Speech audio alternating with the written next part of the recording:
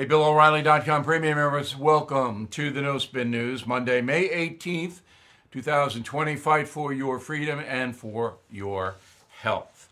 I think we have a very interesting program for you, and it's unlike anything else you'll see on television news. I again tried to watch it this morning, and again I had to turn it off.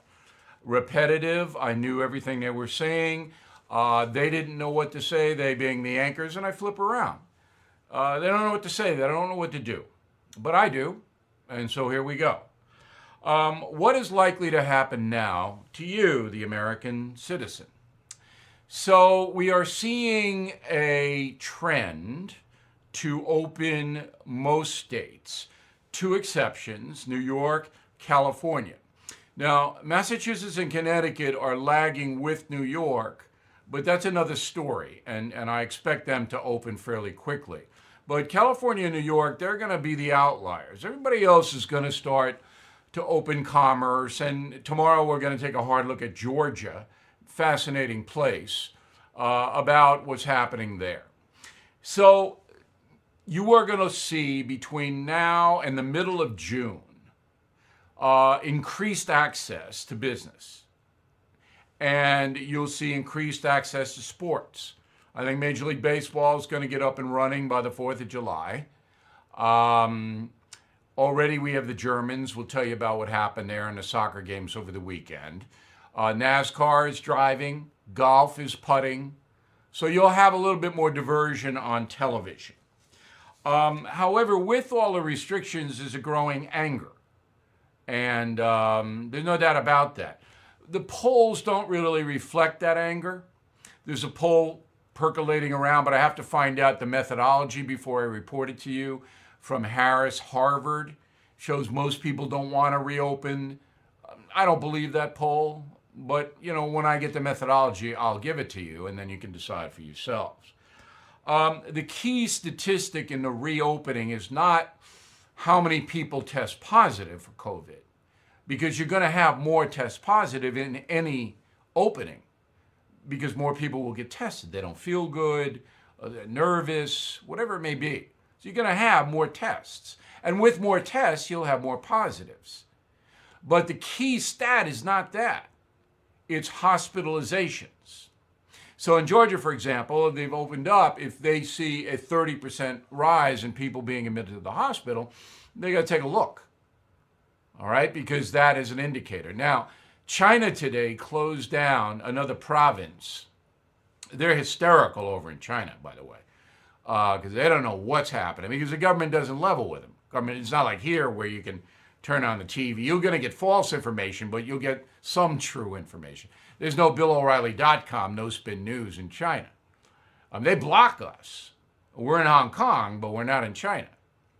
So the people there are really panicked because they just don't know what's going on. And then they moved the army in, which they did, to a province in the northeastern part of the country where there's been a spike up in COVID. So you have to be sane about this. I say to everybody, look, I'm not a crazy guy. When I walk into a store, I do wear a little mask, and people applaud. They don't want to see me. But when I'm at the beach or walking Holly the Terror Dog, I don't wear a mask. If I can separate myself from the people, I'm not going to wear a mask because that's dopey.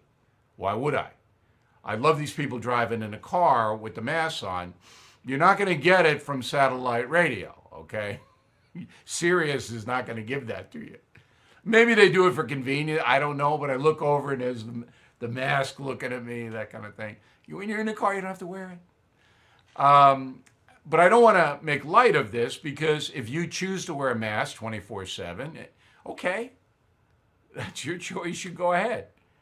I don't want to give the virus to anyone. I haven't been tested. I feel fine. I'm not in proximity to a lot of people, so I don't feel like there's any risk to me at all, because I haven't been, I don't take the subway, I don't take the train, I'm not on a bus, I don't do any of that. You are listening to a free excerpt from BillO'Reilly.com's No Spin News broadcast, where you can actually see me. We'll be right back after this message. Support for this podcast comes from Wild Turkey Kentucky Straight Bourbon Whiskey. Let's tune in to their one-on-one with Jamal, a real bartender from Old Fourth Ward in Atlanta. I'm making you an old-fashioned today with Wild Turkey Bourbon 101. It just really stands up very well in a classic cocktail like the old-fashioned. It has that perfect boldness. Wild Turkey. Wild Turkey Distilling Company, Lawrenceburg, Kentucky. Copyright 2020, Campari America, New York, New York. Never compromise, drink responsibly. FBI, trying to rehab the FBI. So, they did a nice job in this Pensacola shooting. Let me remind you what happened.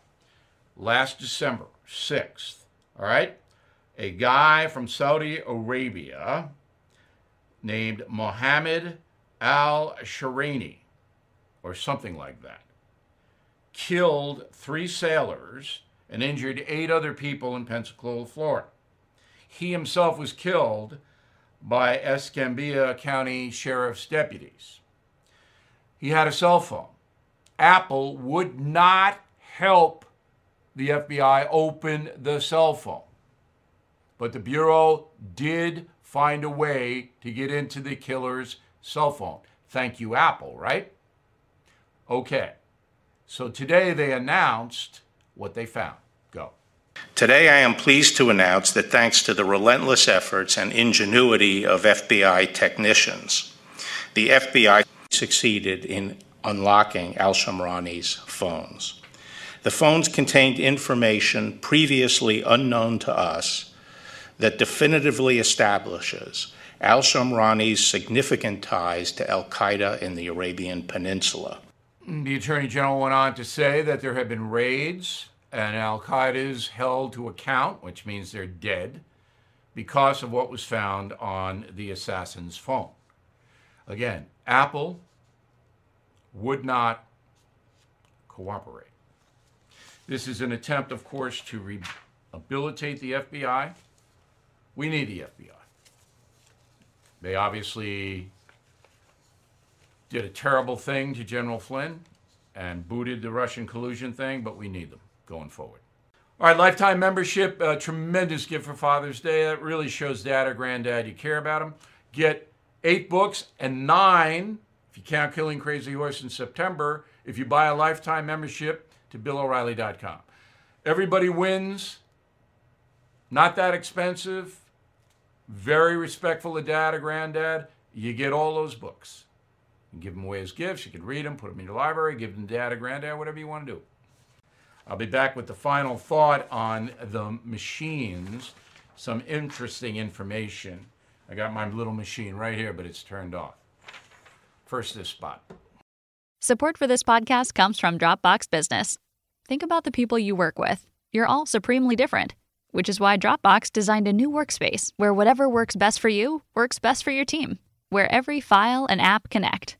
Tasks not only assign work, but also help organize it, where you can create new decks, spreadsheets, and even launch video calls without ever needing to leave your workspace.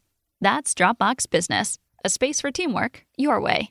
Visit Dropbox.com/teams at work for a 30-day free trial. All right, here's the final thought of the day. This is a study out of Great Britain, 2,000 British adults. Average between 18 and 81. 13 hours a day on a machine. 13 hours a day. Average. I don't know how you go more than that. You got to sleep 8, right? 7.